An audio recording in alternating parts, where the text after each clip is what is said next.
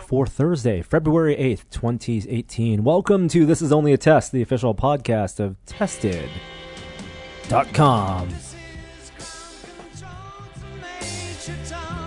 Whoa, we can't play that much of this song.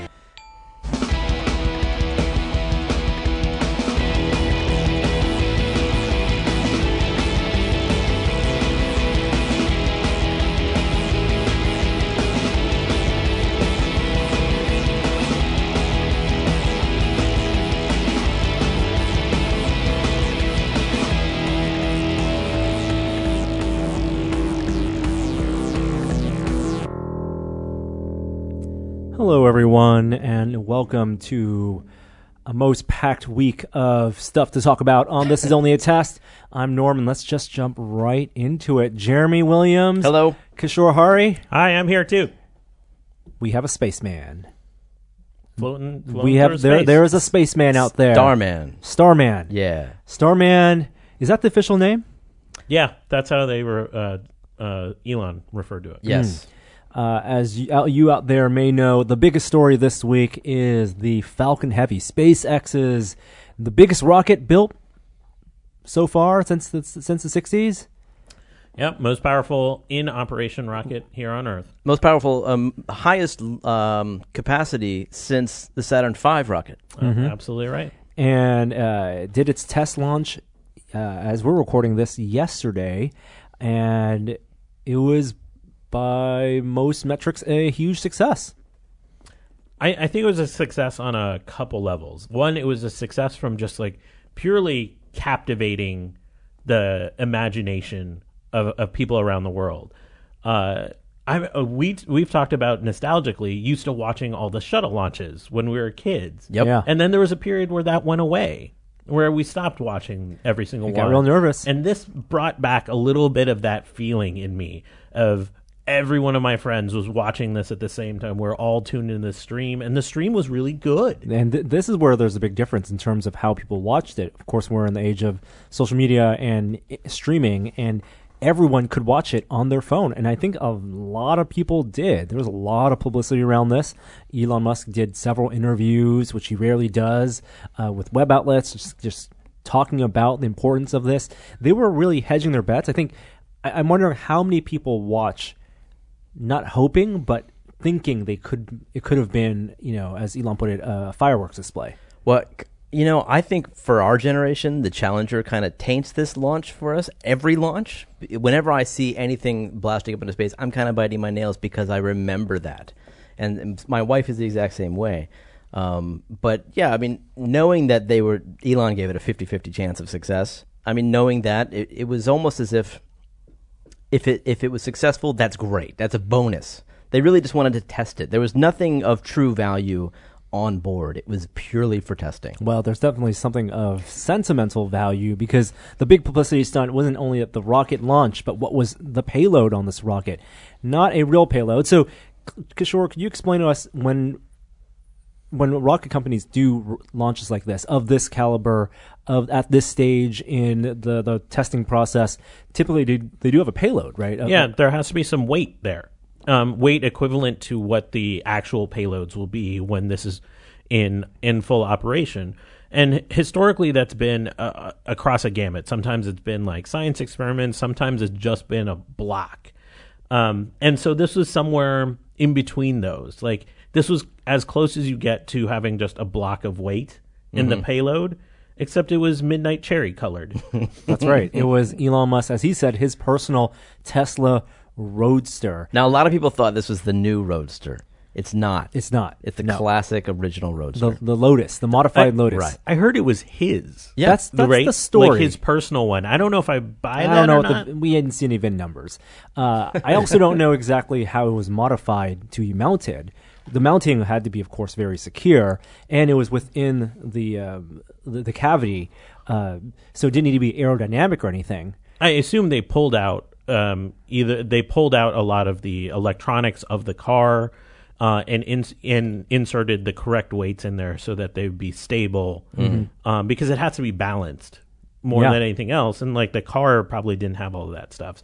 So I imagine if we lifted up the hood, a lot of that stuff you'd expect to see is gone. So at the very least, the chassis, the wheels, the rims, and a passenger, Starman. So this was the spacesuit that they had unveiled. I don't know if it's the spacesuit that was designed in collaboration with Ironhead Studio, but this is what's going to hopefully be on the Dragon capsule, and what the pressure suit that's the astronauts will wear. It's the suits that they'll wear, that NASA astronauts will wear on their way to the International Space Station. Being ferried by the Dragon. Exactly. That's right. Which is not an EVA suit. This No. is purely a pressure suit inside. And so we're going to watch it degrade here because it's fully exposed to the radiation of space here, and it's not meant to be in a convertible car in outer space. That was a weird sentence that I said out loud. It kind of looked like the Stig from Top Gear with the white helmet and the white bodysuit. That's what it made me think of.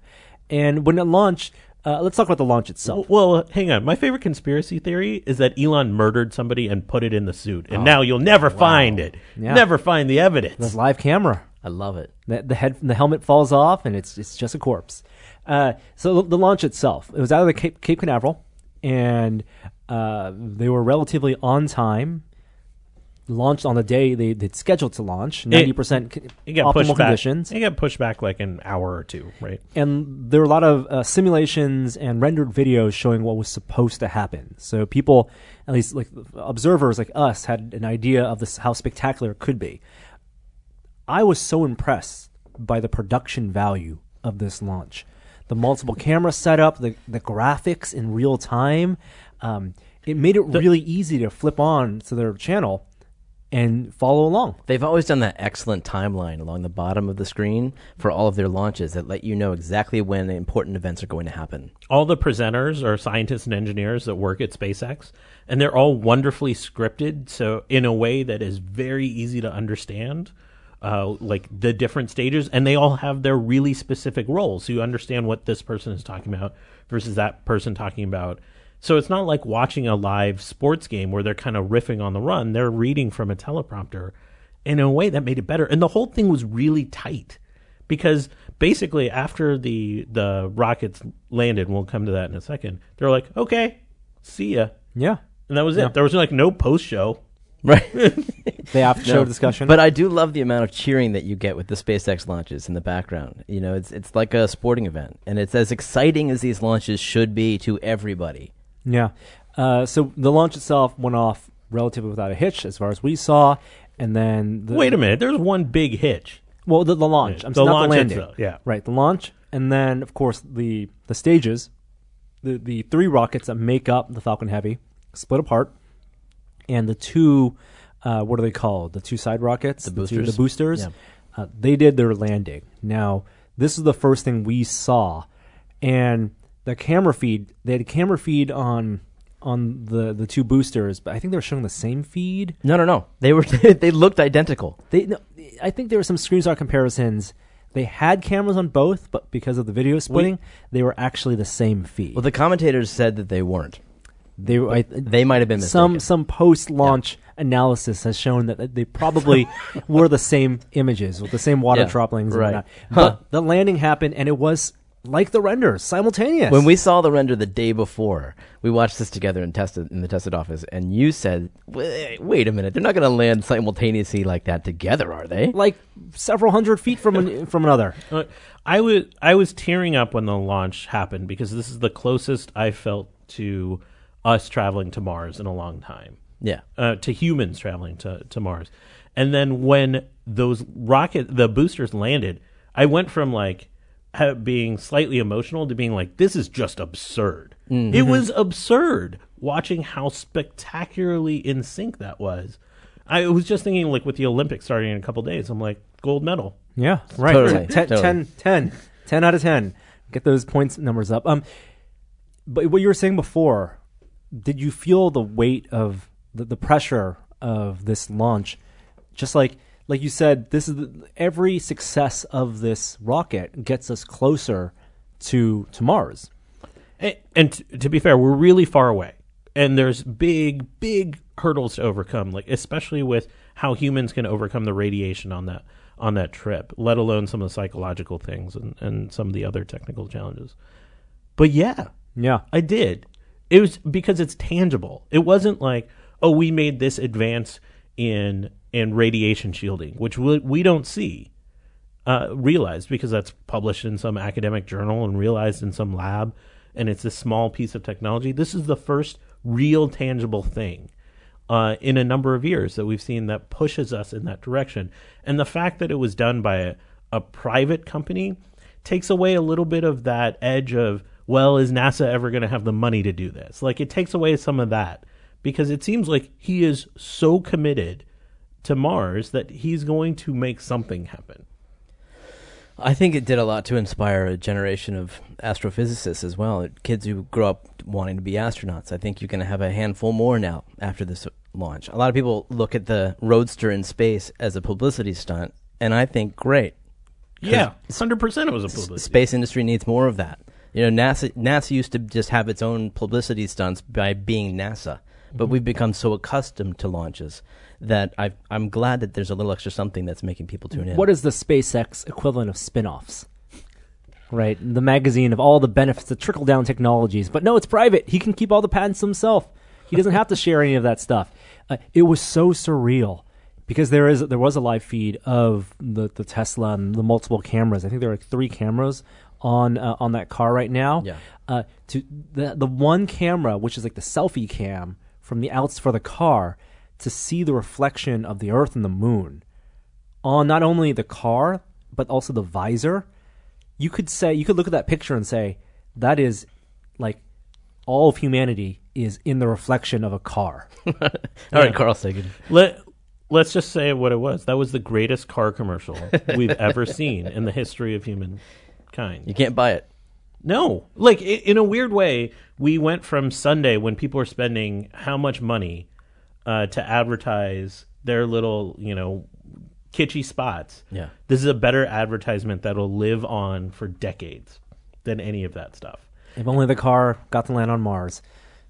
So let's talk about where we're at in terms of this launch. It has been confirmed in a press conference this morning that the center core did not make it to the barge.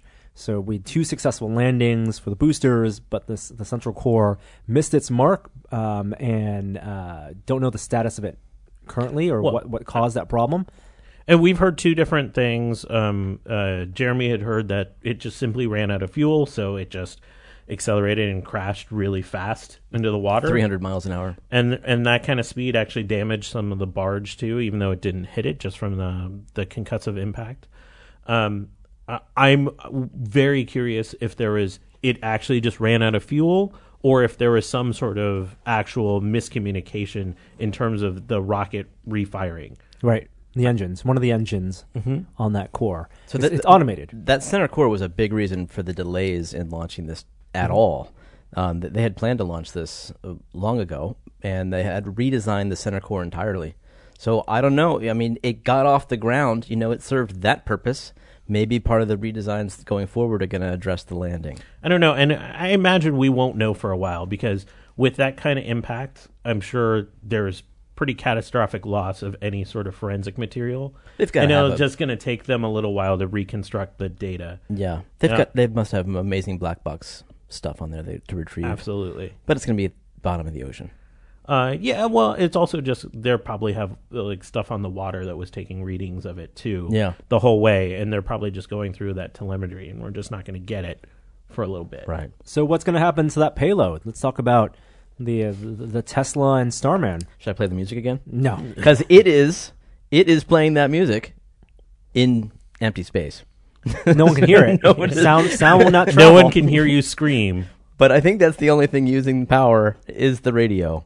It's playing a license, hopefully a licensed recording of the song, Bowie song, and the idea was that it wasn't going to go to Mars, but it would be shot, and months from now, it would be in a orbit around the sun that would intersect with the orbit of Mars. Yeah, and there was a small chance that it would land on Mars accidentally, eventually. That wasn't its initial design.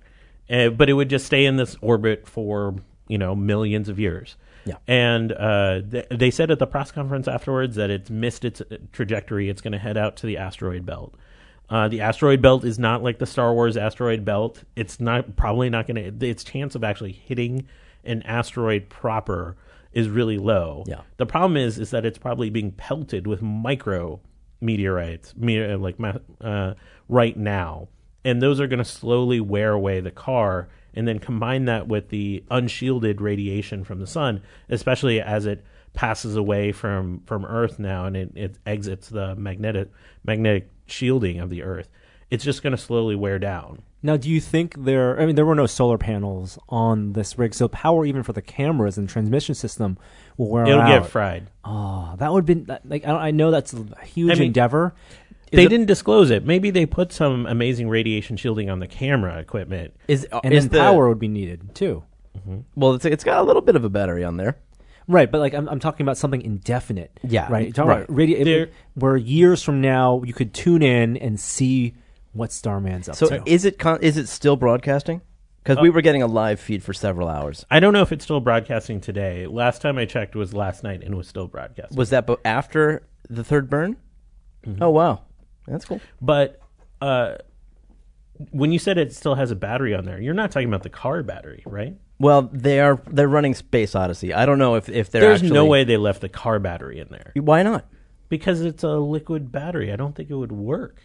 The radiation would fry that pretty quickly. I mean, they might have put extra shielding on the car, but usually radiation shielding is in the form of like water that's deflecting the radiation away, and that's heavy. They didn't put that on there. No, this is the prologue of a science fiction book that takes place many thousands of years from now on a colony in Mars, where the car comes back, and instead of V'ger, it's like Tilla. Tilla comes back. There's a lot of reasons to be cynical in this world about anything like this. How was it yesterday when you were watching? Were you excited? Were you just like I was alone in the office and fist pump in the air? Yeah, that's how I felt too. Oh, I was extremely jazzed about it. I love the "Don't Panic" on the dashboard. That's a nice little. It was a nice touch. Yeah, it was a nice touch having all the names engraved of the people that worked on it. I didn't know that. They had a plaque that's underneath the car. There's 6,000 names engraved on it. Oh, that's great. That's great. Yeah. So that's the big story this week. There's plenty of details you can find on SpaceX's website and plenty of people covering it in the space and science community. We'll be following along, and if there are any other developments and news, we'll share it as well on the podcast.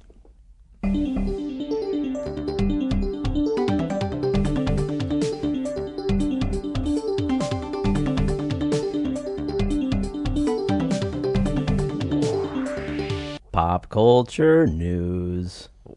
Wow, that was new. No, you called me audible there. Wait, we forgot something really quickly. A listener sent in video that they took themselves, or at least found online, of amateurs taking video of the simultaneous landing of the boosters. Mm-hmm, yeah, I saw and that. You got to hear the sonic boom as they came in, which I thought was really neat. So you can just search YouTube for those. Those they are made really it. fun. They made a boom on re-entry. I mean, coming back. That's cool.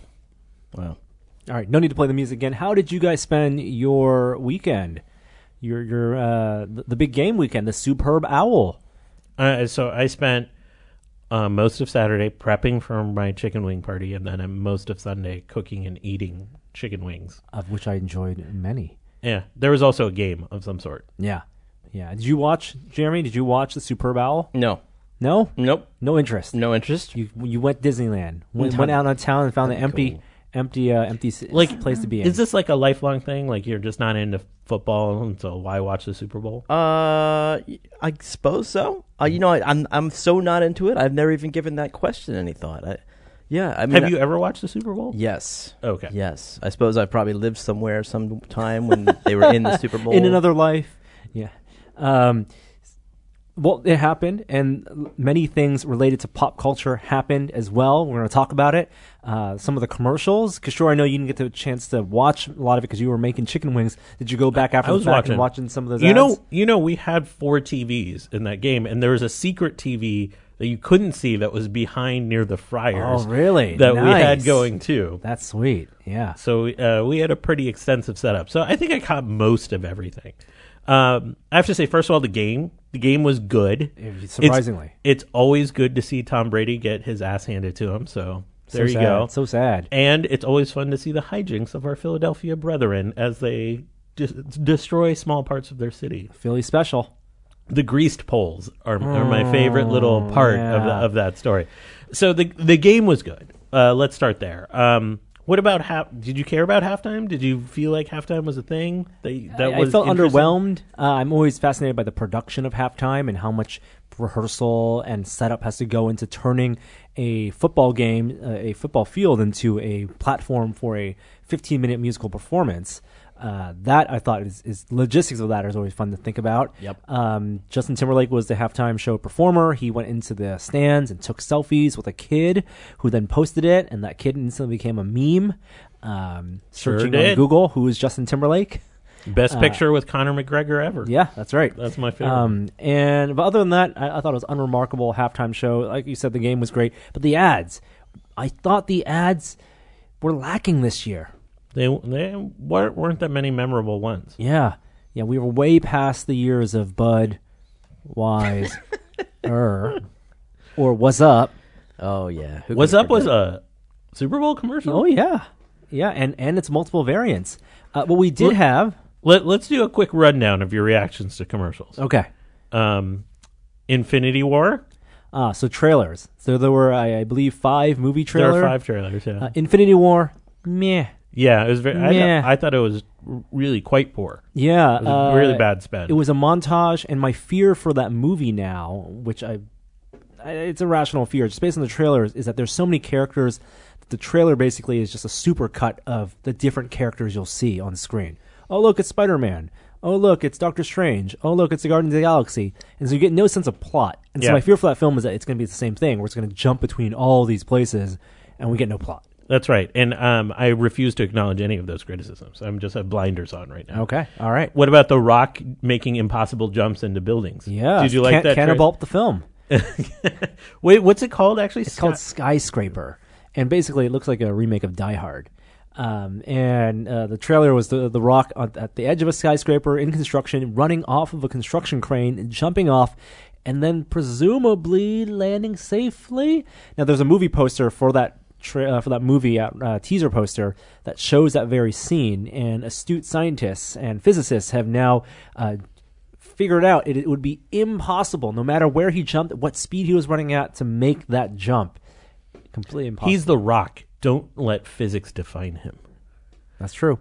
The other interesting thing about that film is that The Rock has a prosthetic leg in that film, which I thought was a really cool character twist. Interesting choice. Maybe from falling off skyscraper so much.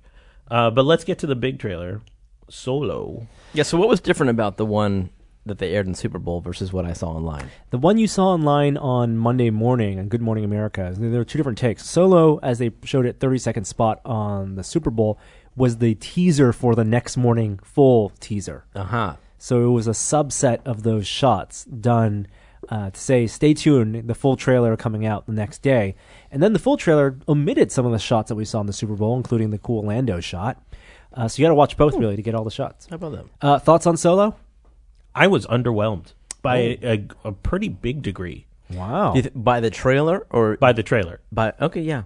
I mean, obviously, you haven't seen the movie yet, but no, I'm just wondering if because I thought the trailer production values weren't that great. Like when the Solo logo comes on, it just looks like an After Effects afternoon. You know, like somebody made that. It was not impressive. The music sounds very synthy to me. It just didn't feel like very a great modern trailer. It was the cut of the music with the quick cuts and the matching to the synthy beats. Yeah, I felt was very modernized, which is I think a fine take. It doesn't have to be epic and John Williams-y. Mm-hmm. I think it's surprise. I'm gonna say regardless of what you think of the actor playing Han Solo. I don't know anything about him. He was in 2 prior films. He was in Hail Caesar. I know a lot of people are not happy with the casting. Regardless of that, I did see and hear some of Han Solo in his performance. See, that's my main complaint. I didn't feel like I got much Han out of him. Mm-hmm. I mean, you're not going to get Harrison Ford. No. I think people want Harrison Ford. No, but I wanted the cocky. I wanted the cocky. I didn't get it. There was cocky. You know, there was like, well, you thought we were in trouble. We're in trouble. I don't know. I really liked the Lando character. You Donald get Donald Glover. so little Good. of him, but he's my favorite part. You know, he's the original owner of the Falcon. He embodied Lando in a smile, and that's all I got. But I was like, that's Lando. Yep. You saw Chewie with a new bandolier, an old bandolier, I guess, before he has a single sling. And then the opening shots of the trailer where you see him going up to the Imperial officer and applying to be a pilot. This is cool backstory, and these are parts of the Empire we never got to see. A Star Destroyer in this storm cloud, this nebula. I thought you meant their HR process. Well, that too, but that the too. scope of like more than just officers on the bridge of a Star Destroyer, or in a hangar. Like this, is a different part of the Empire. So the backstory of the Falcon is Han won it off Lando, right, in a gambling. Yeah. So do you think we'll see that? I think we'll see that. Do you think we'll see the Kessel Run? I think so. The last shot of the trailer, the last sequence in the full trailer, is the main cast. They're running away from TIE fighters, and the Falcon does this cool. I love the physicality of the steering wheel of the Falcon. He's turning these things and making the Falcon do these crazy I flips. feel like there's some of that in the new trilogy too. Yeah, but like this is tying back to the modifications, the special modifications for this right. ship, right? How else would you have these maneuvers? Right. But they're going through this what looks like this storm cloud, and there's a crazy beast in there, and people speculated that is the Kessel Run. No. Okay. But People have speculated. are you guys in the camp where you feel like they need to show and answer the parsec question of the Kessel Run? They'll probably make reference to it. I hope they just make a joke about Just it fan service. and just be done with it. Because Some people really want to see that paradox or that logic hole fulfilled. Why? Because they're super fans. Yeah, because they need Because they're sticklers. No, Yeah. you're referring to the parsec as used in the New Hope as a unit of time, when As it's opposed to actually a unit unit of of distance. And so the prevailing fan theory, and I think it might even be in the extended universe canon, is that the Kessel Run is made up of tiny black holes. And so for a pilot to maneuver through in the shortest amount of distance would be an achievement, Right. as opposed to time. Please no. Yeah. Please. I'm with you on that. I'm with you. No. All right, I let's hope move on. they just make a joke where he mispronounces a word. Like, I just pronounce it parsec. But Rey says it seriously Yeah, in whatever. Force Awakens. Is the female Lady Targaryen the dragon mom from Game of Thrones? Amelia Clark. Yeah. It yes, is? Yes, Yeah. that's her. Who was in Terminator. She played Sarah Connor in No, I the didn't know that. Terminator reboot. How about that? Genesis. She mysterious character. We skipped over another trailer that dropped out of nowhere, the Cloverfield paradox. Well, I During want to talk the about that Super- last. Okay. Let's talk about the big budgets. There's Jurassic World, which Meh. and this is actually the most watched trailer of the Super Bowl after the fact. More than Solo? More than so. What? It was because the way they marketed this one, which was watch the TV commercial and then go online and watch the full trailer. So people had to call to action immediately, not waiting for the next day to tune in to GMA. Oh. Mission Impossible, Fallout. Oh, I'm I didn't see that. So in for this. 100% down. I love those films. You know what? I didn't see the last Mission Impossible, which was great, right? It was so good. Yeah, Well, and who- I think that's why I'm not back in. I need to watch that movie. Who directed that last one? Christopher McQuarrie. Who's that? He wrote The Usual Suspects, and Oh. he's written a lot of films recently. He did some writing work on Rogue One. He wrote The Last Mission Impossible. He wrote the Tom Cruise movie Live, Die, Repeat. All You Need Is Kill. Oh, yeah. He's not related to Ralph McQuarrie. No. That would be amazing. But his first directorial debut was The Last Mission Impossible, and he is taking on this one, which is the direct sequel. Oh, he's doing this one too? Yes. How about that? Yeah. All right. Yeah, so I'm really excited for that. There's a stunt. Oh, the thing I'll say about the Mission Impossible trailer, two things I'll say, because you'll have to listen. One is Tom Cruise broke his ankle on a stunt he did, because he does his own stunts, and they used the take where he broke his ankle in the trailer, and presumably in the film, which is him running across a rooftop and making a jump.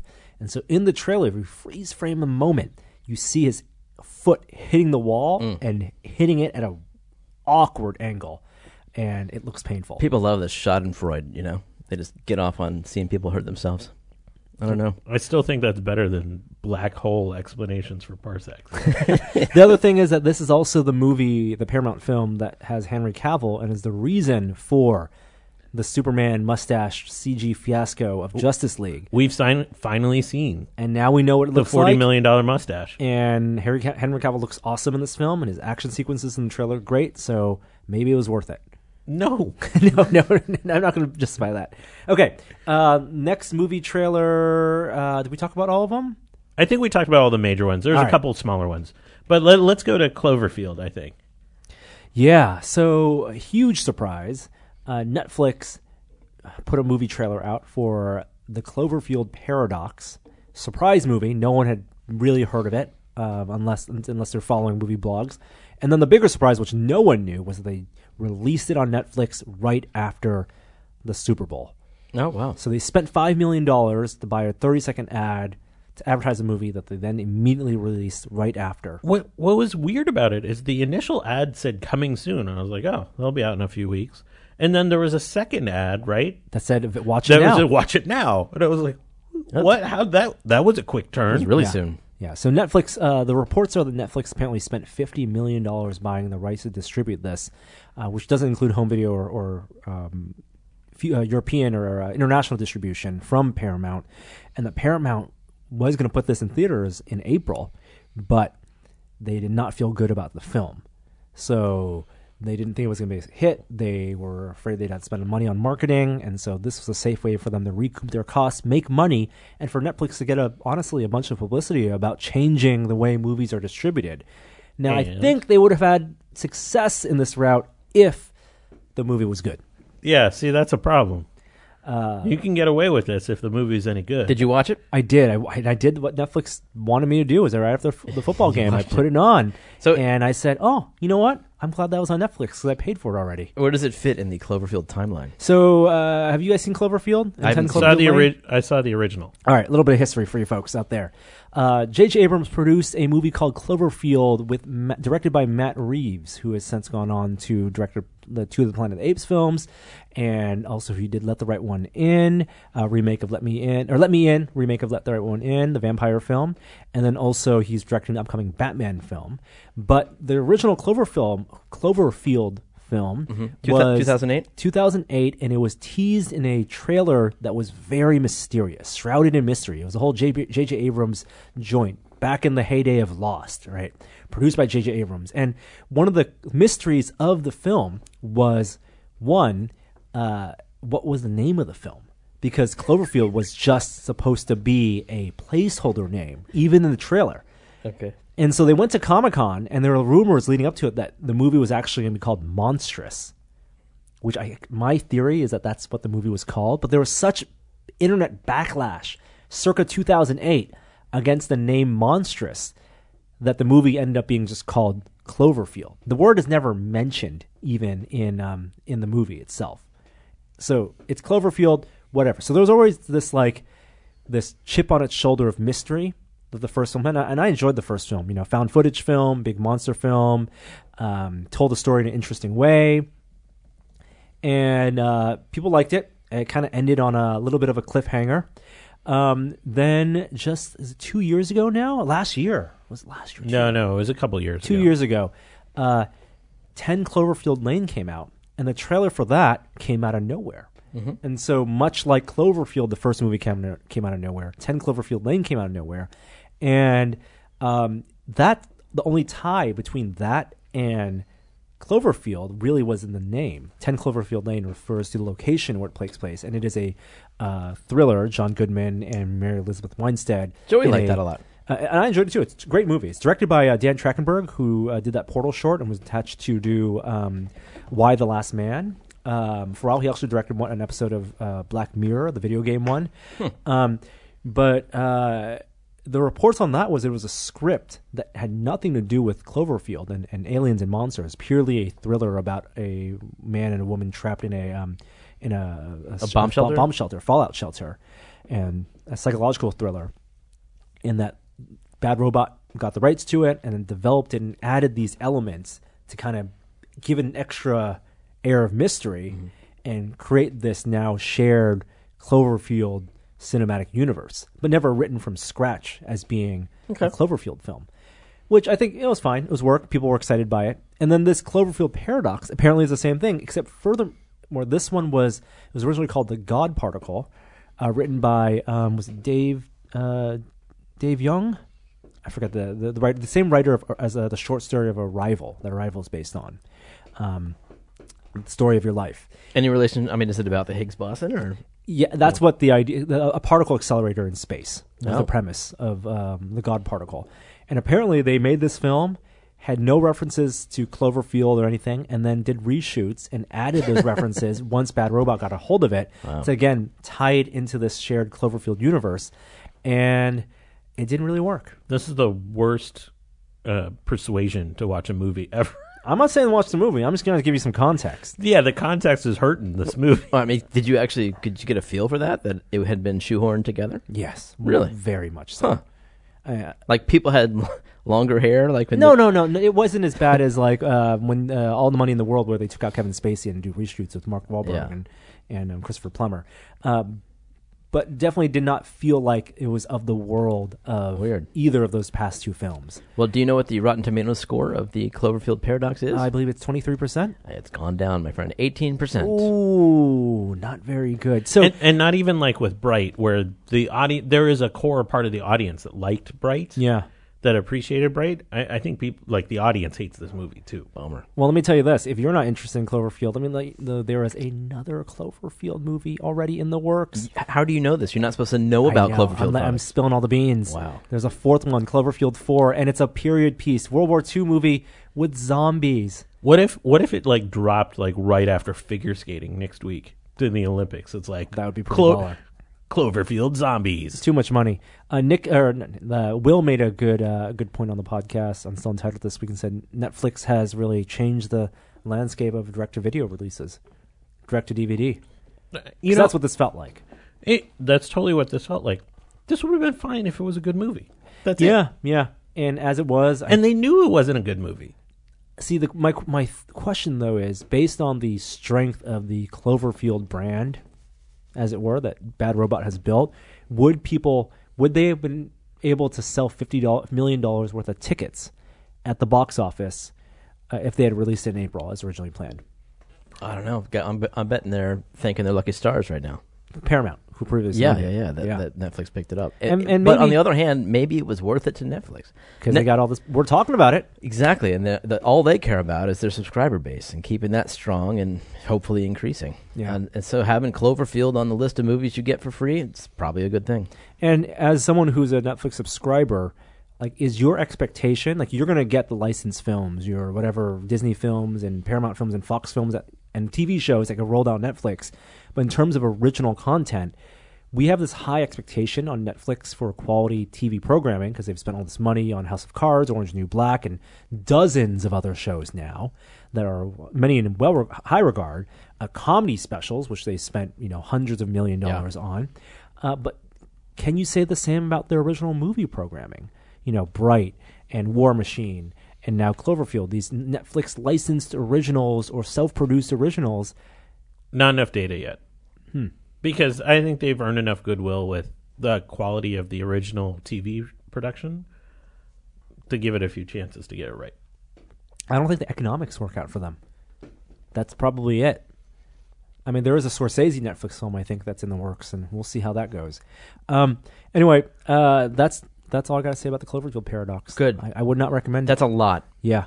All right, quickly moving on. Black Panther coming out next Friday. I got my tickets. Reviews went out this week, and they are 99% on Rotten Tomatoes. Hype train is out of control on this movie. I'm so excited. I'm excited to see something really different from the Marvel Universe. Yeah. Well, you might be seeing something different in the Star Wars universe in the next couple of years, because not only is the new trilogy wrapping up, but we're also getting Rian Johnson's take on a new trilogy. And just announced yesterday, the showrunners of Game of Thrones, David Benioff and the other guy, are writing and producing another new trilogy. Money. Complete original for theaters. Unbelievable. I was not expecting Star Wars to really go down the nudity hole. and just the brutal violence. Bring it. R-rated Star Wars. Really? You're into that? Well, you know what? At this point, like, they're just experiment. That's the best I can hope for right now. All right. Is to keep experimenting until it gets interesting. I only say that because you were disappointed with the last one. Yeah, maybe because they're playing it too safe. Oh, okay. I don't know. All right. I feel pretty good about this. Yeah. Especially since they're giving them multiple movies, which is what I think these guys are good at, is length of time. Do you think that fans will get less precious about No. Star Wars as time goes on and we have more of this universe shown on screen? Wait, did I say that louder? No. I'm with you. I'm surprised that I agree that they should be giving them a long period of time to work with. And you said multiple movies, but I'm surprised they're not giving them a series on the upcoming, Disney network that you'll be able to subscribe to. And that's the other big news. Bob Iger, in a shareholder call, said that they are working, everyone knows this, on a Disney app, a Netflix competitor, which will probably mean all of our Disney movies, all the Marvel movies, Pixar movies will be taken off things like Netflix and exclusive to this new vault. But they're going to do original programming, and they're developing multiple Star Wars TV shows.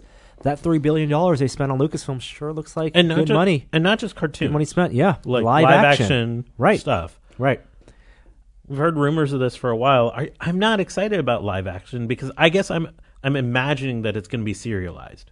So at some point there will be more, and I guess if you count the Rebels and all the content built around extended universe, there's more Star Wars than what Lucas had planned.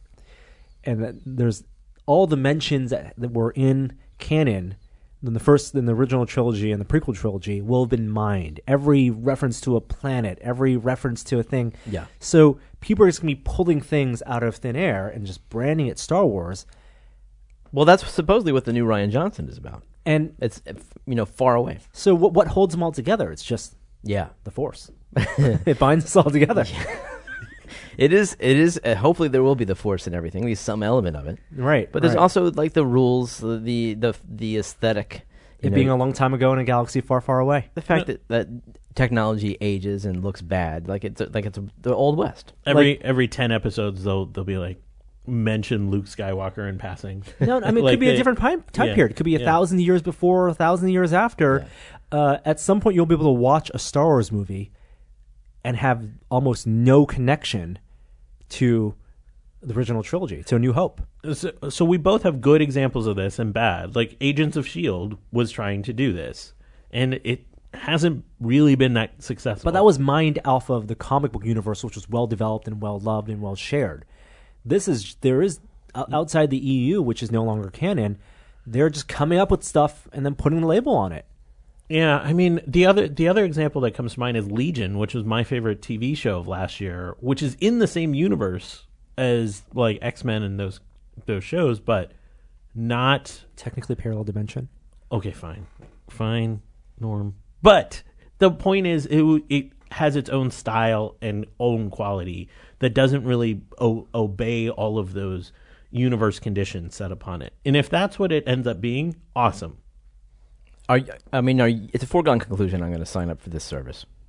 Same way? Yeah, I think so. So, whatever these live action films are, or series are, I'm sure, I don't know, I'm going to watch them. Yeah, they're in a position, unlike Netflix, which has to pay for licenses, develop original programming, and then spend tens of millions or spend $100 million on movies that all are on this one service. Disney is already on these distribution channels, existing ones, where they can get your $12 a month or $10 a month or whatever it is to watch their library content, their old content that they'll spend some money on making new TV shows for, and then still get you in the theater to watch Star Wars and Pixar films and Marvel films every year. That's a lot of money they're making. Yeah, they want it all. They do. One final bit in pop culture. I want to share two things I did recently. One, I did an escape room. I mentioned this still on title. Mm-hmm. I forgot to talk about it last week. It was Palace Games escape room in the Bay Area, and I cannot recommend this enough. So is it at the Palace of Fine Arts? It is. So is it where the Exploratorium used to be?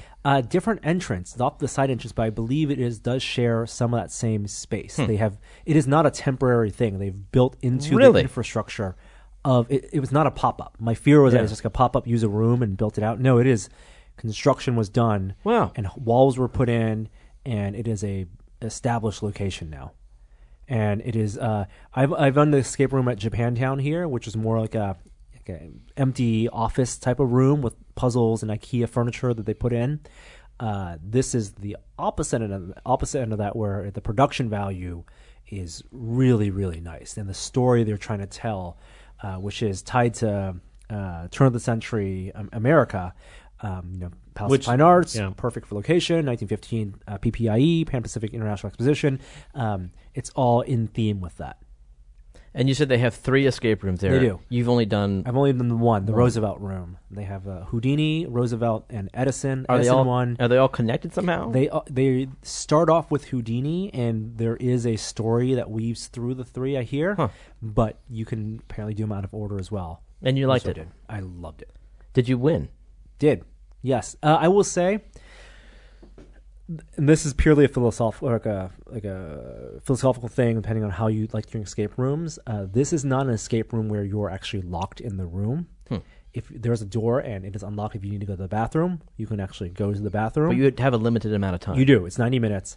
And the attendant who runs the escape room occasionally will come into the room and see how everyone's doing, and will give a hint if you want it, and sometimes give a hint even if you don't want it. And that's the part I don't like. Because they want you to win. Because they want you to feel satisfied. They want you to finish. Well, don't you think?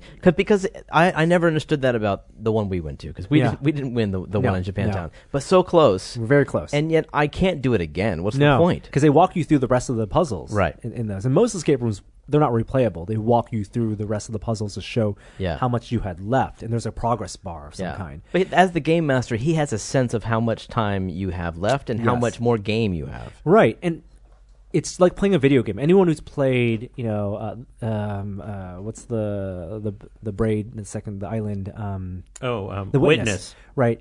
When you're playing a game like The Witness, or even Myst at home, the original escape room, digital escape room, you can stare at a puzzle for an hour, and that aha moment of discovery is really, that's what you're paying for. That's when all the dopamine drops. When an attendant comes in and says, "You're close," or "Check out that thing," those hints. I do like the hint system. Like, I did a series in Vegas where they were monitoring you by camera, and you could audibly call for a hint. Mm-hmm. And we had to do this once, and I'm not spoiling much. We were in one that had this electromagnetic door. Yeah.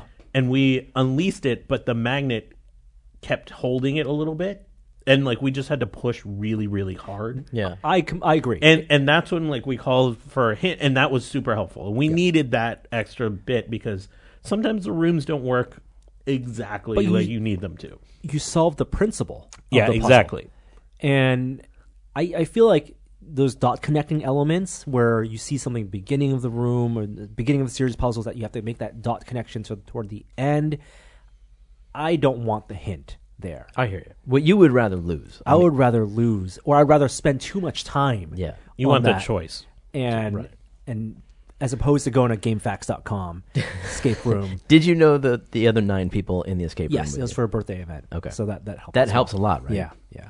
So I think we want to do this one, the Edison one. We'll get a tested team together. Sign me up, man. Talk about it on a future episode of the podcast. Other thing I did was I went on a train ride. I did talk about this on Still Untitled as well, but again, highly recommended.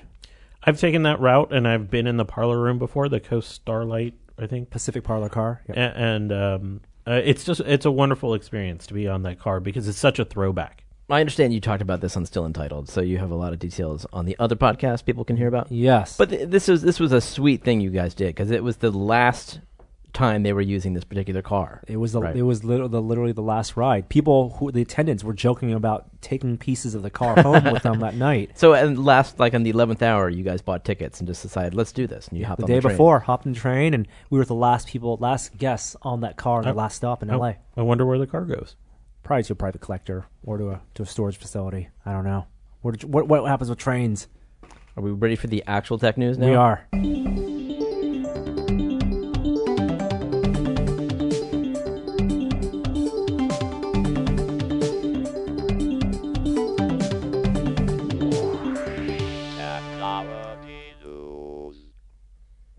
All right, let's talk about some big events in technology. Well, some of our friends in other tech outlets, got to go to a hands-on event and try out the Labo, Nintendo Labo system. And they did. They did. Engadget, TechCrunch, they all went and they spent a day building the cardboard motorcycles and the keyboards, and they had fun. They had fun with what part? Like the building? The building. And also the that's what we expected. Versatility of the sensors. No, because what I fully expect is that the building of this is going to be fun. Yeah. The user experience of using this is going to be mixed. You don't think they'll perform as well? No. It's made of cardboard. I just can't imagine a system where it's going to work perfectly, especially if kids are building these. You're talking about like contraptions in electronics that usually require very tight tolerances. Yeah. Cardboard does not deliver like, that. what are the chances that the piano's going to play perfectly? Right. Like, it's... Yeah. And- I'm 90% about learning how they work. Like, yeah, you know what I mean? Like, totally agree. And that's the building of it. Like, I don't just enjoy the folding and the constructing. I actually want to figure out how is this sensor sensing this and what's causing this to work. That's what I'm looking forward to. The fishing rod is the one that I was really interested in, and because there's a reeling mechanism in it, and they didn't. The one I read didn't finish building the fishing rod in like the 50 minutes of allotted time. So they will take a lot of time to actually put together. No judgment. Punching out those cardboard pieces. I'm looking forward to it. It's coming up like in 3 months. I'm just saying, if they'd invited Tested, we would have finished. We would have killed. We would not only bought my own cardboard. Not only would we have done it, cutting mats. We would already be creating custom hacked components. Oh yeah. The photos of the completed the sets, including the robot, the backpack, and the keyboard, they look really nice. Like much nicer than I thought they would be. So I wonder how big that box is going to be that all this comes in. There's a lot of pieces to it. What do you mean they look nice? Like the cardboard? Yeah, they look good. Yeah. That does look good. So I'm excited. Sign me up. All right. I've ordered mine. Me too. It's not cheap. I don't have a Switch, so I haven't ordered. Yeah, start there. Let's go back to some Apple news. iOS 11.3 beta is out.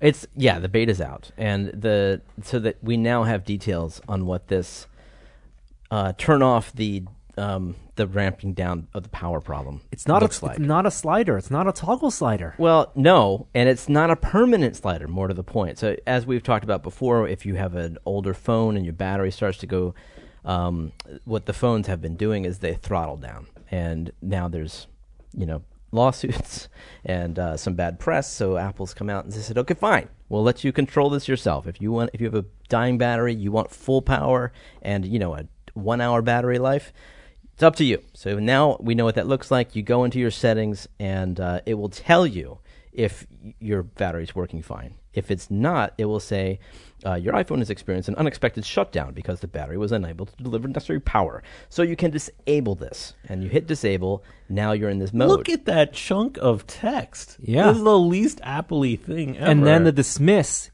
looks like, or the disable is just like the N in blue text. It's not even a button. Like a hyperlink. Yeah. But then there's no way to turn it back on. The only way to get this thing back on, at least in the beta, turn on the throttling. Yeah, is to allow your phone to die, and then it get punished. And every time, by the way, every time it dies, this gets automatically turned back on. There's no way to keep it off permanently. Sure. So there you go. I think it's fine. I mean, it's better than nothing. If you really have a problem, the batteries are $30 if you can get one, which, by the way, is not easy. The appointments are hard to get. Yeah. And then there'll also there's an additional notification that pops up in this menu system for when your battery's health is significantly degraded. So it's another link to get a replacement battery appointment set up, which is their path going forward for consumables on the phones. The battery is a consumable, something that they expect you to replace every couple of years.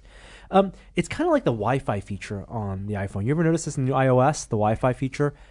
What's that? When I turn off Wi-Fi on an Android phone or an old phone, my thinking is that Wi-Fi, the radio is turned off. Oh, you're talking about iOS 10 or whatever we were on. Yeah. In the newest version of iOS for the past year, the Wi-Fi toggle when you flip it off, it flips off. But if you even jump in the Wi-Fi menu to look at what options are available, signal-wise, it flips the Wi-Fi back on. Oh, it assumes that that. because you look at the menu, you want Wi-Fi back on. It assumes that if you go to airplane mode and turn on airplane mode again, off, Wi-Fi will be back on. Android 8.1, well, actually in Oreo in 8.0, it'll automatically turn on Wi-Fi back on for you. I don't like that. If my because sometimes I turn Wi-Fi off intentionally because I know the Wi-Fi signal is weak while my cellular signal is strong. Yeah, dude. I don't understand this at all. It must be they have X number of support calls due to people being confused about their Wi-Fi setting. I think they're making a leap in judgment about the intentionality of if you're checking on anything with Wi-Fi, if you're going into the Wi-Fi menu at all, that you want what your intention is to have Wi-Fi. Well, it's not just that. It will automatically turn Wi-Fi back on if you turn it off. It'll just turn it back on like the next day. Yeah. And I don't want that. Like Right. It says Wi-Fi will be off only until the next day. So if I turn it off, I want it off. I know how to use my toggles. Me too. Thanks, Apple. Yeah. Hey, Apple also has another product out. The HomePod was released. It's coming out this week. It might be today, actually. And some reviews are out. And guess what? As we expected, it's a very expensive speaker. Yeah. Sounds good, apparently. I haven't heard it in person yet. $350. Only works with Siri. And don't expect that to change anytime soon. Apple Music. Apple Music only works with Apple Music. And the only thing, no line in, of course. So you can't even use it as your home theater speaker. And the features they promised when they announced it, including the ability to pair multiple of them together for stereo sound, not available yet. Yeah. Only in when the new Bluetooth, when AirPlay 2.0 comes out, will that be enabled? They had trouble with your AirPods, like when those first were supposed to be released, and that because those are stereo, and trying to get that to work, they're having issues with wireless audio. I guess. One thing I learned about that doesn't apply to HomePod, but was mentioned in the reviews for HomePod, was that if you have a device that has the voice-activated Siri, so you don't have to press the button, so your watch or one of the newer iPhones, you don't have to pause after saying the activation phrase. You just say it, the whole sentence. Yeah. I mean, that's always been the case with Amazon and everything else. You don't have to pause. No pause. Most people pause. Most people pause because you get the ding. You want the acknowledgement that they're listening, because the expectation that the technology isn't fast enough. Right. But you actually don't. You can just say, and I'm sorry for doing this, you can say, oh God, hey Siri, set a timer for 45 minutes. Oh, don't do it, dude. And it did it. I don't really want you to do that. Cancel. Good God. Hey, you know what? Yeah, Amazon's kicking butt. I know we're talking about Apple and Siri and all, but I got to tell you, we're not on what we've been testing yet. But if you have kids, you need to tell your Amazon device. I won't say it, not like Norm. You have to say, let's play a game for kids. Because they have like 250 new games in there, and Alexa will just throw out a few random ones. Every time you say this phrase, she'll say, do you want to play this? Do you want to play this? And you just pick one, and you play it, and they're all fun.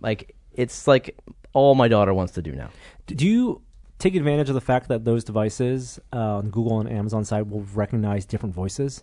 I didn't even know about that until I was looking through the settings recently. I do with my Google Home. So we have profiles set up. So there's certain things that I've enabled because it can control media, because I have YouTube TV in my household. So I use it both for content restrictions, but also just to open the right profile with like Netflix and other things when it's voice activated in that way. It's useful, but I have to say the intercom feature has proven extremely useful with the Echoes. Really? Yeah. So we'll call drop-in thing. Yeah, we'll call each other from other rooms because we have a long house. You do this? No kidding. Yeah, and it works really well. Wow. How do you do it? You just say drop in on living room? Yeah, I mean you have to label all of your Echoes with their location name. But yeah, it basically in my house is like call the bedroom or don't you have to wait 10 seconds or something? It takes like 2 or 3 seconds. Somebody has to answer on the other side. They do. Yeah. Okay. So it's not like you just show up there. But they do have that. Like you can just show up, but it takes time. It takes a little time. All right, interesting. But I found it useful. I mean, it's not as instantaneous as walking down the hall, but I think if you're busy doing something, like my wife has tried to get my attention from the kitchen, her hands are full of doing stuff, and That's cool. It's been good. The can we talk about YouTube TV yet? Yeah, man. Sure. Oh, finally! YouTube TV finally, is on Apple TV. And on Roku. And on Roku. Finally. Does it just use the YouTube app?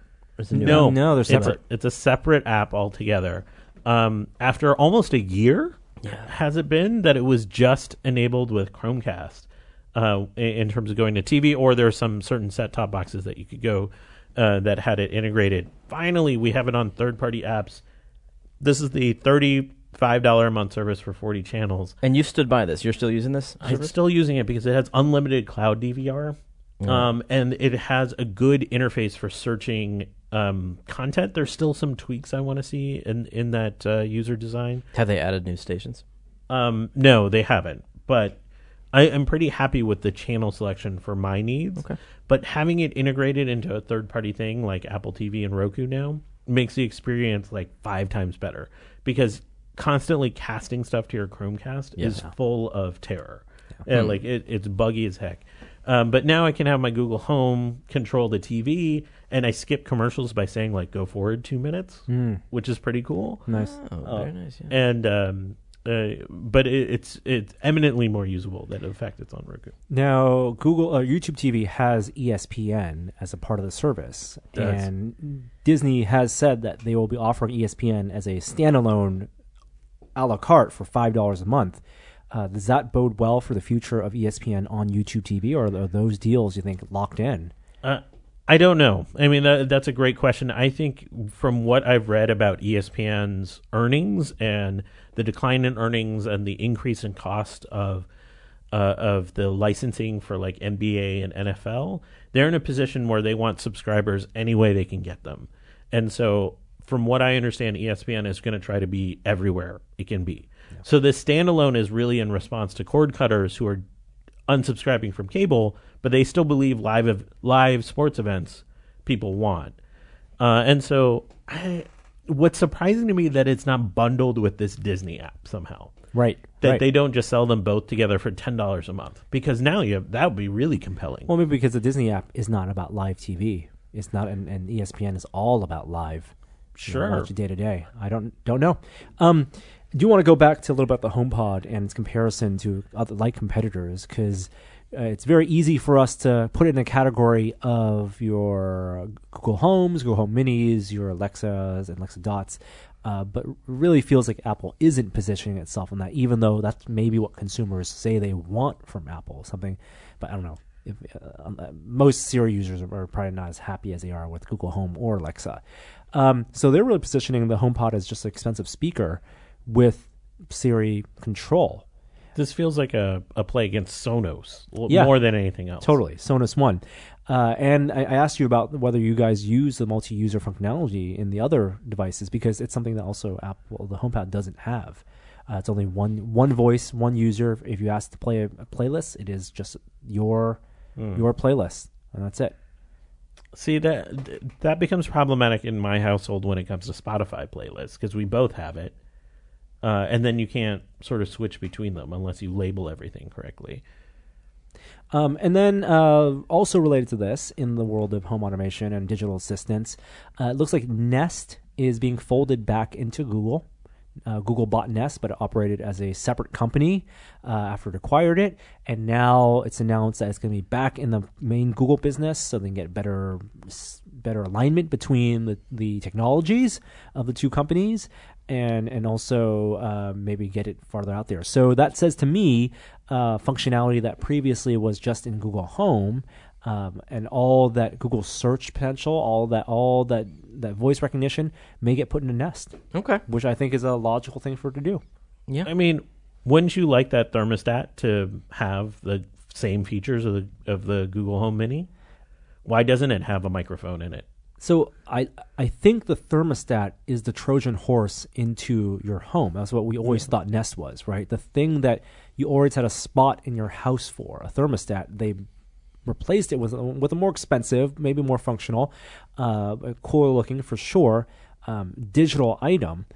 And Nest never got to a point where they took that to a logical next step with voice recognition, with automation, full automation, things that we're seeing creep into other digital assistant products like Google Home.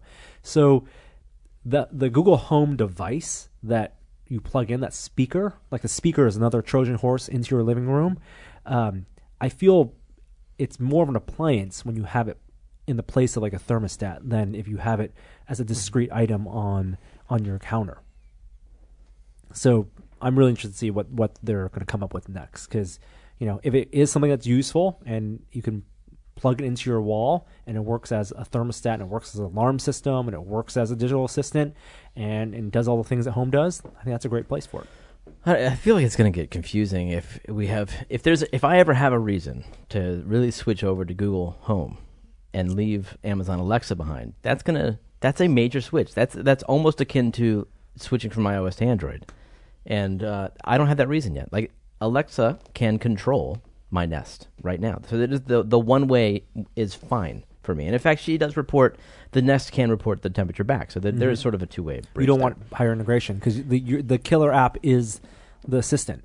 Exactly, yeah. So I don't know. But it would be nice if that was also a microphone and if other information could be displayed on that display. And, I doubt Google would open that up to third parties so that Amazon could do that. Like, it would be for Google Home. What a win for Amazon with an experimental product like the Echo, and to have that embedded because they were first to market and did the limited things that it could do well. It just makes getting into that space so much more difficult for other companies. And I got to say, their skill SDK stuff is really good. They know about hosting third-party stuff because they do that so well with storage and compute. But they've allowed that system to give a leg up to the developers making things for Alexa. And there's so many skills now. As I was saying before, there's like 250 kids apps you can just muddle through. All right, more things in tech. The Verge got a really interesting exclusive on a pair of smart glasses that Intel's making, and these surprisingly look like regular glasses. Yeah, well, they forego a few things. Like they've really prioritized the normal. Like they want it to look like a pair of glasses. And that's the norm. And they look like my glasses. They're calling it the Vaunt smart glasses, and all it is a display. Like the weird thing is, and if you watch the video, they don't make a big deal out of it, is that there isn't a camera. There isn't even a microphone. Right. No input. Yeah, it's just that. I mean, it's obviously wireless input for your phone, but that's it. It has these tiny processors on there, these ASIC processors that are very specialized. Like, so Intel has done what Intel does well, which is make silicon. And they've made it so tiny that it fits into what is essentially just a normal pair of glasses. Wait, so if there's no microphone, how do you interface with it? Your phone, presumably. Now, even The Verge says the microphone doesn't exist for now.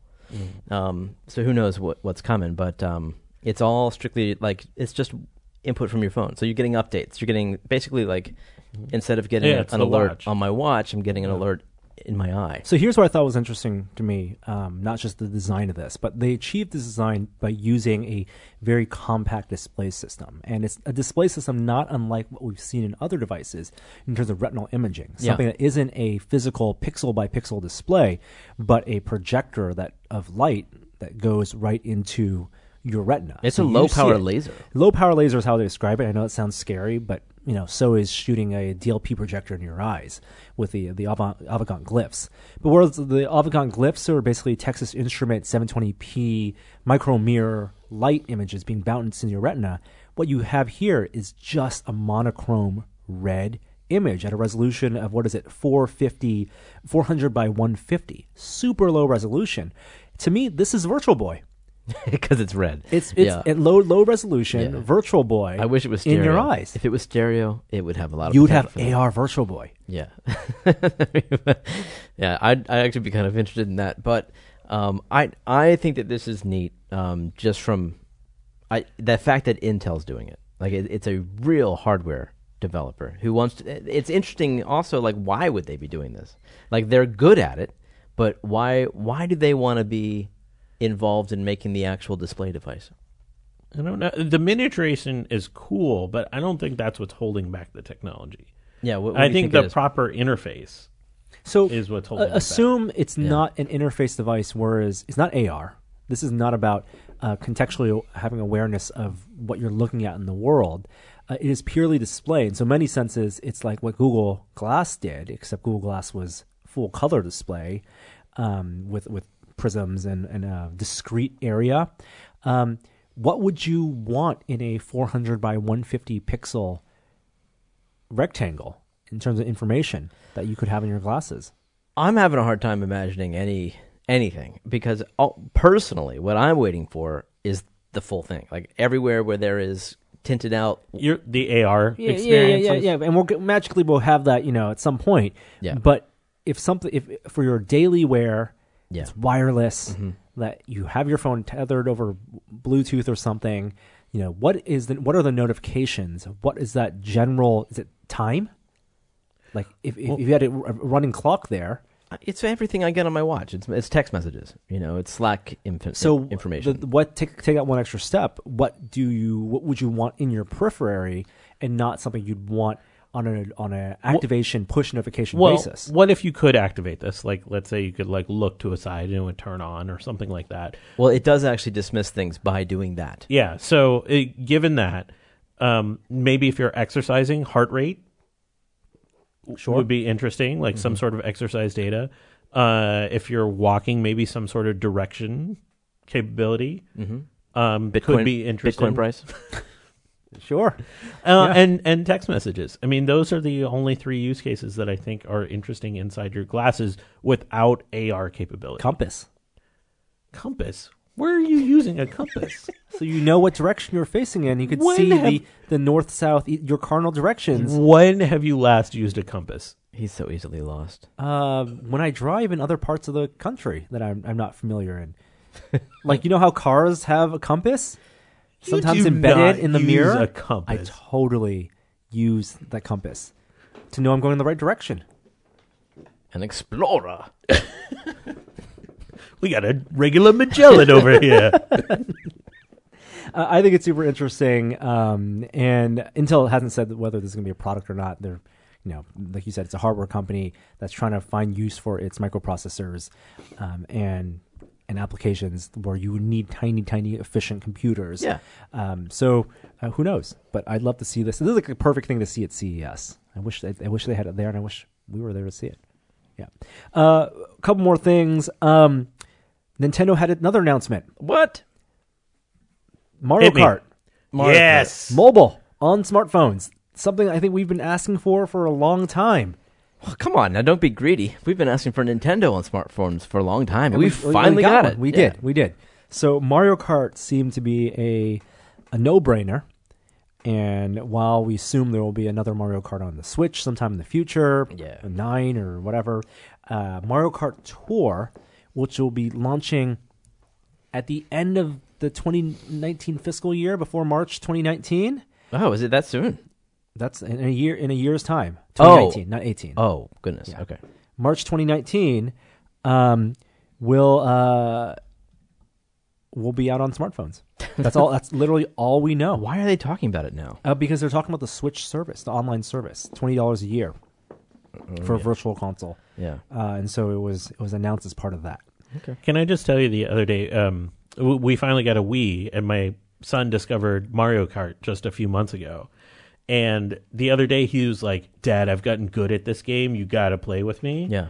And then I kind of put him in his place. Are you already good at that game? I mean, I was fine. Mm-hmm. I was certainly better than my 7-year-old was, especially when he started talking crap to me. Yeah. See, those games, they give those kids a false sense of achievement. Yeah. And then I was like, "You're not even drifting." let's get. Oh, I didn't know you knew Mario Kart that well, Kishore. I know how to play Mario Kart. Cool. I do want to talk about an interesting technology trend, and this may be there's some adult subject matter involved here. Is so this not for kids to listen to. Not safe for work. But there is a technology that's quite a bit of controversy right now. I read about it on Vice's Motherboard site. Over the past couple months, there originated through a subreddit called Deepfakes. And basically, someone developed an app that uses machine learning and neural net processing to take Google image searches and images, a repository of images of anybody, and map their face in video. Oh, I thought really because I heard about this and I thought people were doing this. The mapping is done by an AI. It's 100% done by an AI, and the first application, the widespread application, of course, was pornography.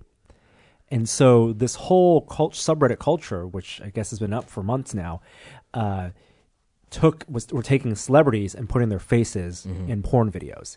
And the news recently is that this has now been shut down by Reddit and shut down by Discord and just this morning they and announced it. some of the other hosting sites.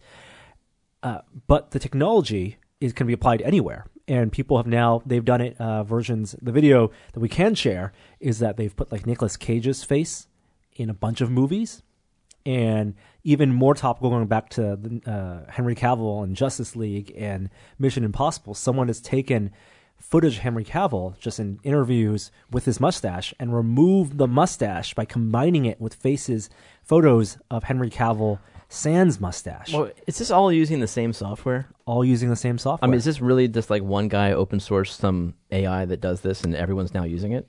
Something on that you can download and you can run yourself. Huh.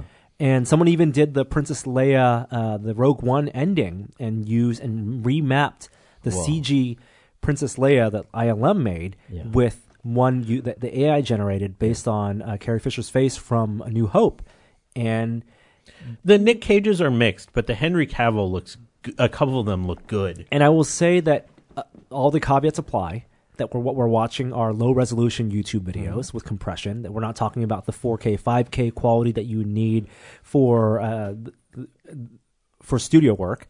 And it's not perfect by any means, but the surprising quality of this stuff.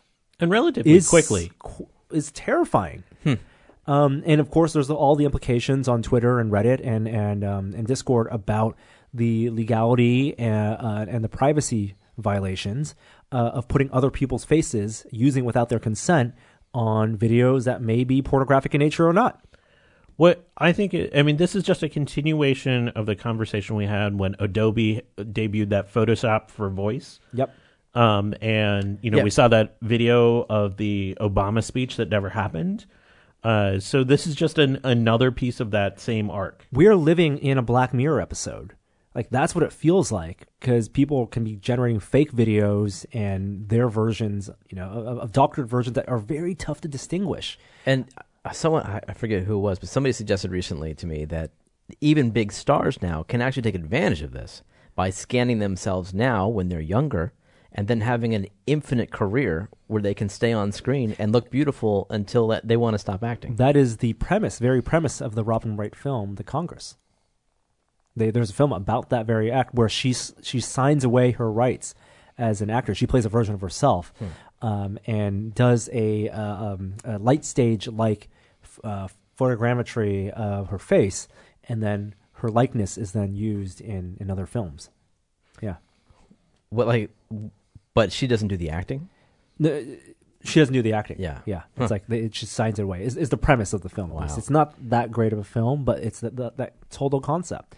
Yeah, a digital actor that can be based and who owns the rights to likeness. I mean, you had the Crispin Glover lawsuit, the landmark lawsuit in Back to the Future 2, where they used his likeness in makeup, hung upside down, of course, and he won over that. So there's precedent about you owning your likeness, but that's not to say other people can still do with it,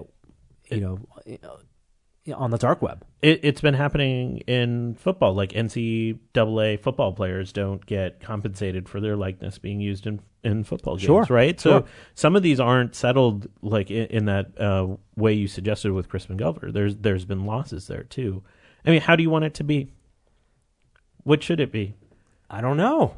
Because I'm left because like there needs to be some footprint left. Right? Because now we're in a place where like if we get into the legality, somebody has to prove that this isn't real. We're in a weird spot right now where most people don't even know this exists. Despite we understanding Reddit, most people, if they saw a video, they would just assume it's real.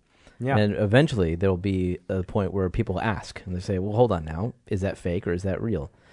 We're just watermarks on digital footage to certify no doctoring, all practical. or degrees of doctoring. I mean, that's not reasonable. That's not really going to happen. It's just a reality that we're going to live in. There'll be a profession where experts will be able to discern whether it is real or not. I guess you have the hope that high-resolution footage takes precedent and that the AI technology can't keep up, and that the evolution of our brains to recognize the uncanny valley, that's all we can trust. Oh. Right? Oh, that's a mistake. Thousands of years of evolution for our brains to recognize a real face from a fake face. And ironically, we've been wishing all this time to surpass that uncanny valley. Isn't that the catch-22? You guys have ruined us. Ruined us, I say. Yeah. So that was interesting. If you go to Motherboard's website, they've been following it since the development of this subreddit, and you can read all about that's there. But I will give you a caution. It is not safe for work. One final recommendation in terms of movies and tech. There's a blog on Pro Video Coalition called Art of the Cut. And they did a regular interview series with editors, of film editors. And one that was called to my attention that came out in October was the editor of Blade Runner 2049. And it's a long interview, but well worth reading if you want to hear about some interesting behind-the-scenes editing notes about how they put the film together. It's an art form as we approach the Oscars. Editing is an art form that we don't appreciate enough in the filmmaking process. Before we move to our next segment, I want to thank the sponsor of this week's episode, and that's Milo. Milo is a new distributed Wi-Fi system that works with your current router setup, extending Wi-Fi coverage to the far reaches of Pluto or maybe, Dagobah. With a simple mobile-based setup process, Milo is ready to go in minutes, and it uses Smart Seek technology to make sure your Wi-Fi Wi-Fi performs where you need it the most, and the problems go away. So visit milowifi.com/test to learn more, and use the offer code TEST to receive 10% off your system today. Once again, that's milowifi.com/test with the offer code TEST, and thank them for supporting this week's episode.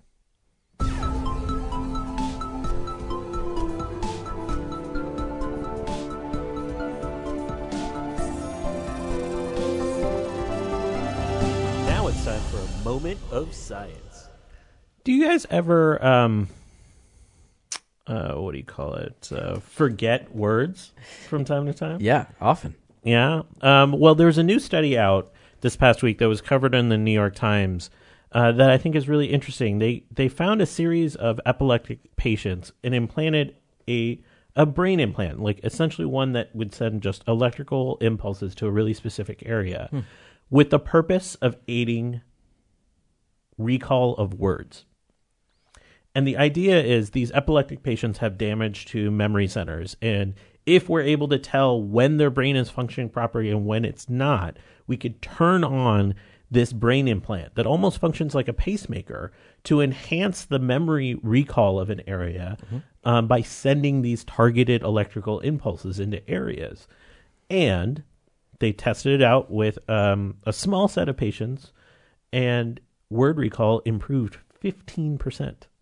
Okay. Which is pretty significant. Now, this device, before you get fancy ideas of what this looks like, they're basically tethered to this machine. This is a implant with electrodes coming out and has really specific placement.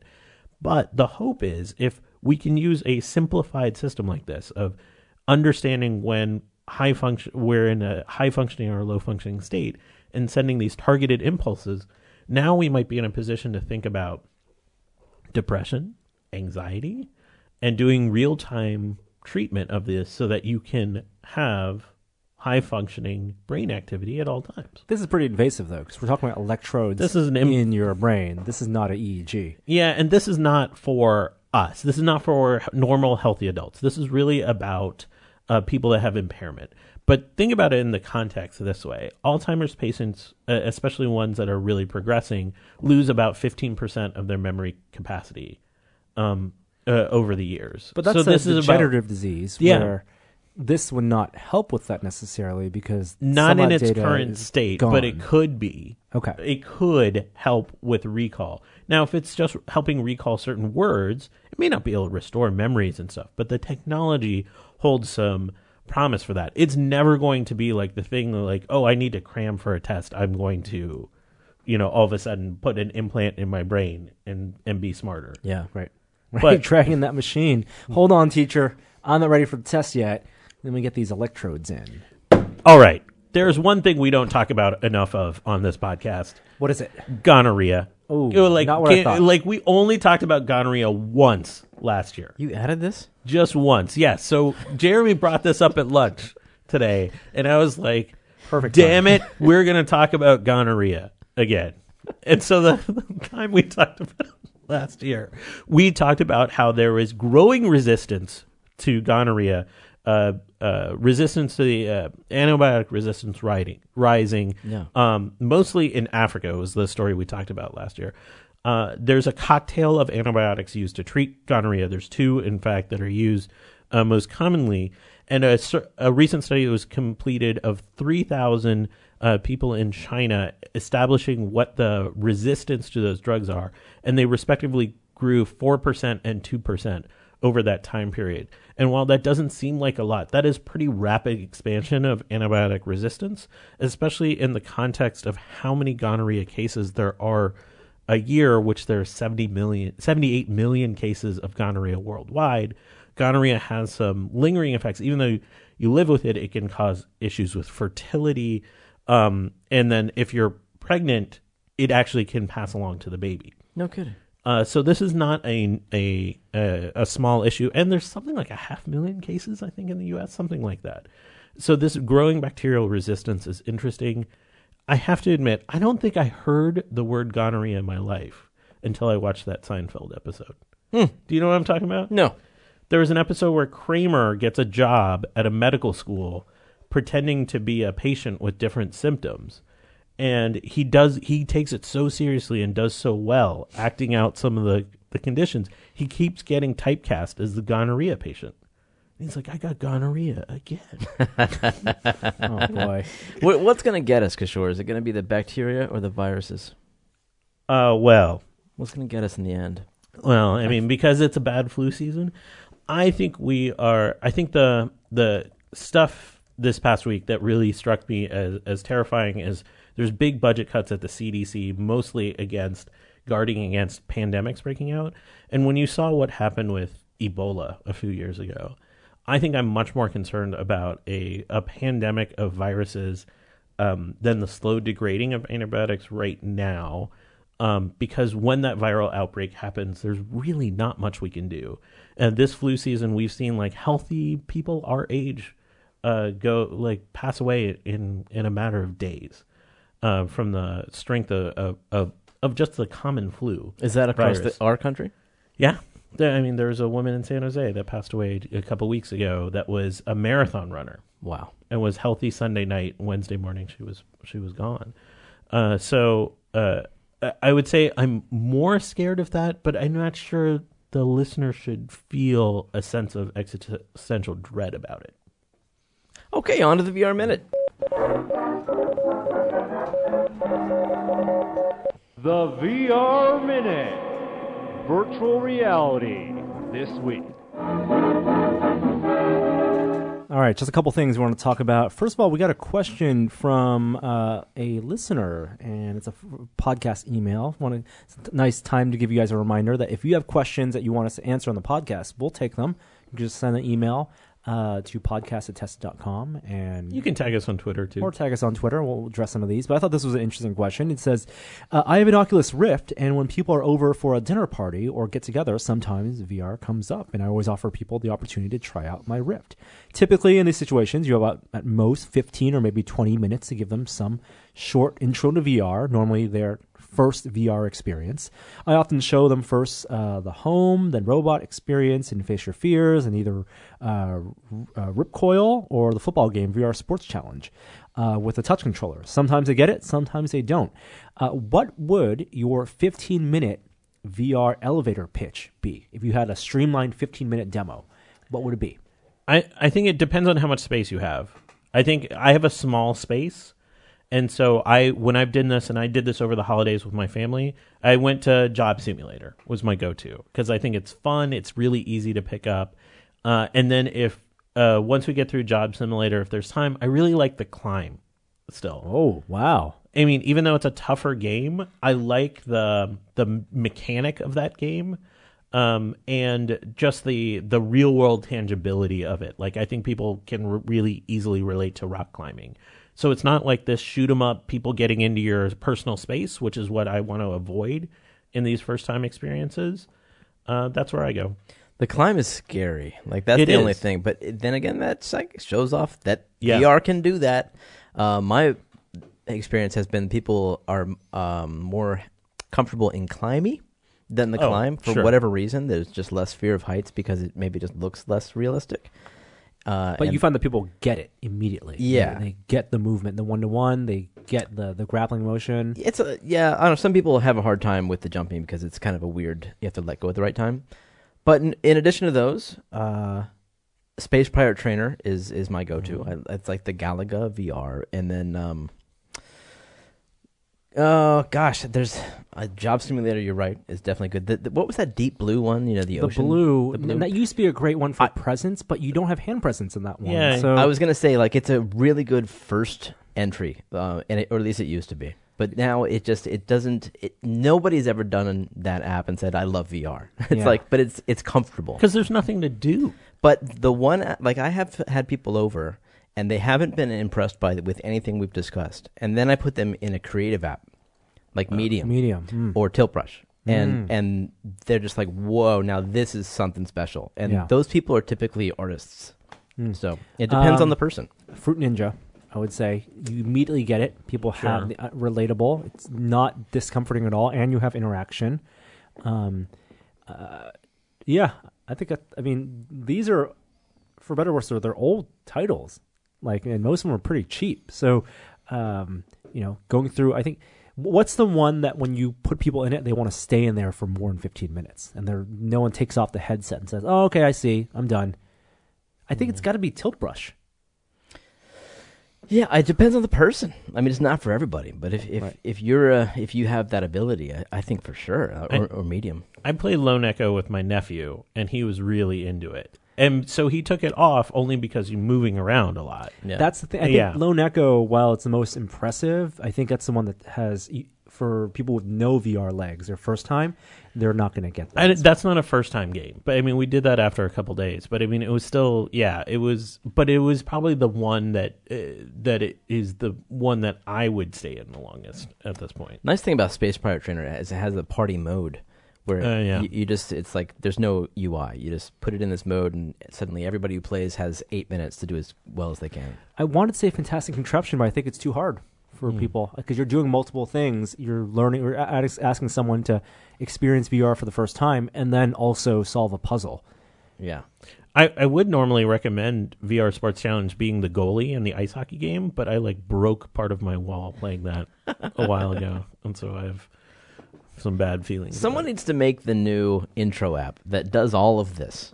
It's like in one experience, one after another. You just as some sort of continuum where you're progressing through this experience and you get all of that first VR experience. That'd be fun.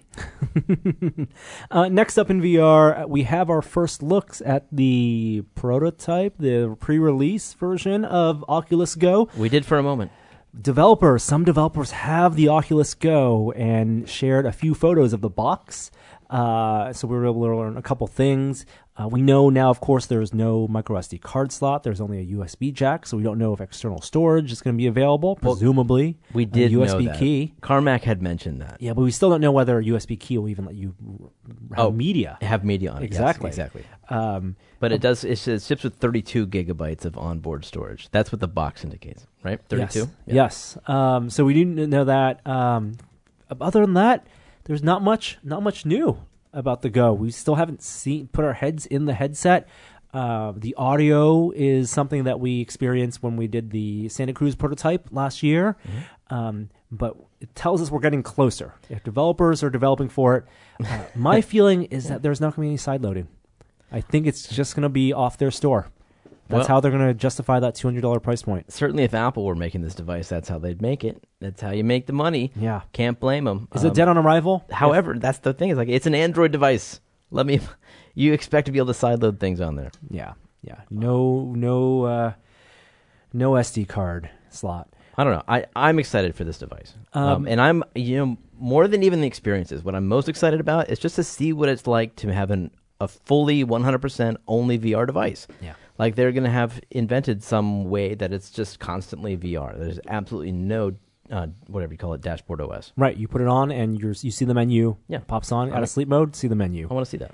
John Carmack tweeted something yesterday. He was not very excited about this revelation because he was more focused on the Falcon Heavy because he's a big rocket guy. Yeah. But he talked about how on Oculus Go they found a way to get those subpixels and make more out of those subpixels. So Oculus Go has a higher resolution screen than the Rift. But it's it's AMOLED and it's OLED and its subpixel arrangement is probably not RGB stripe. But Oculus knows exactly how the subpixel arrangement will go, and so what they can do is do subpixel rendering, which presumably is like clear type font rendering on LCD monitors. So think of a pixel as being split into multiple components, of different colors, of RGB and more of one color than the other. And if you're trying to do anti-aliasing online and not have the jaggies, you can use the subpixels to create a smoother line, even though you lose color control and you maybe see fluctuations in color around the edges. So it's cool. We have a new episode of Projections coming up on Friday, hopefully, if the edit gets finished. And in it, we will be talking about Sprint Vector, which we can't go too much in now because we are embargoed, but it is we're very positive on it. It's a fun game. They've added a lot to the single-player experience that we had not seen when we had demoed it at shows. Yep. And also we'll be talking about, based on your recommendations out there, the game In Death. So stay tuned for that later this week. But until then, I think we're done. We're out of time for this week's episode.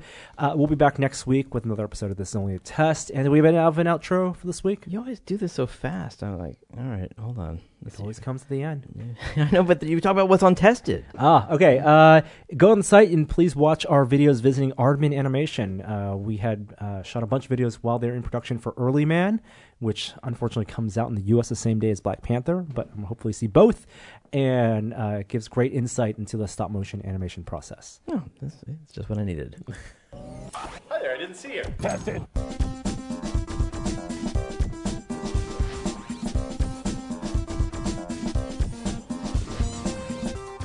And one of their fan-favorite characters is Squirrel Girl. Okay. And they have cast the New Warriors for a TV show. Next story.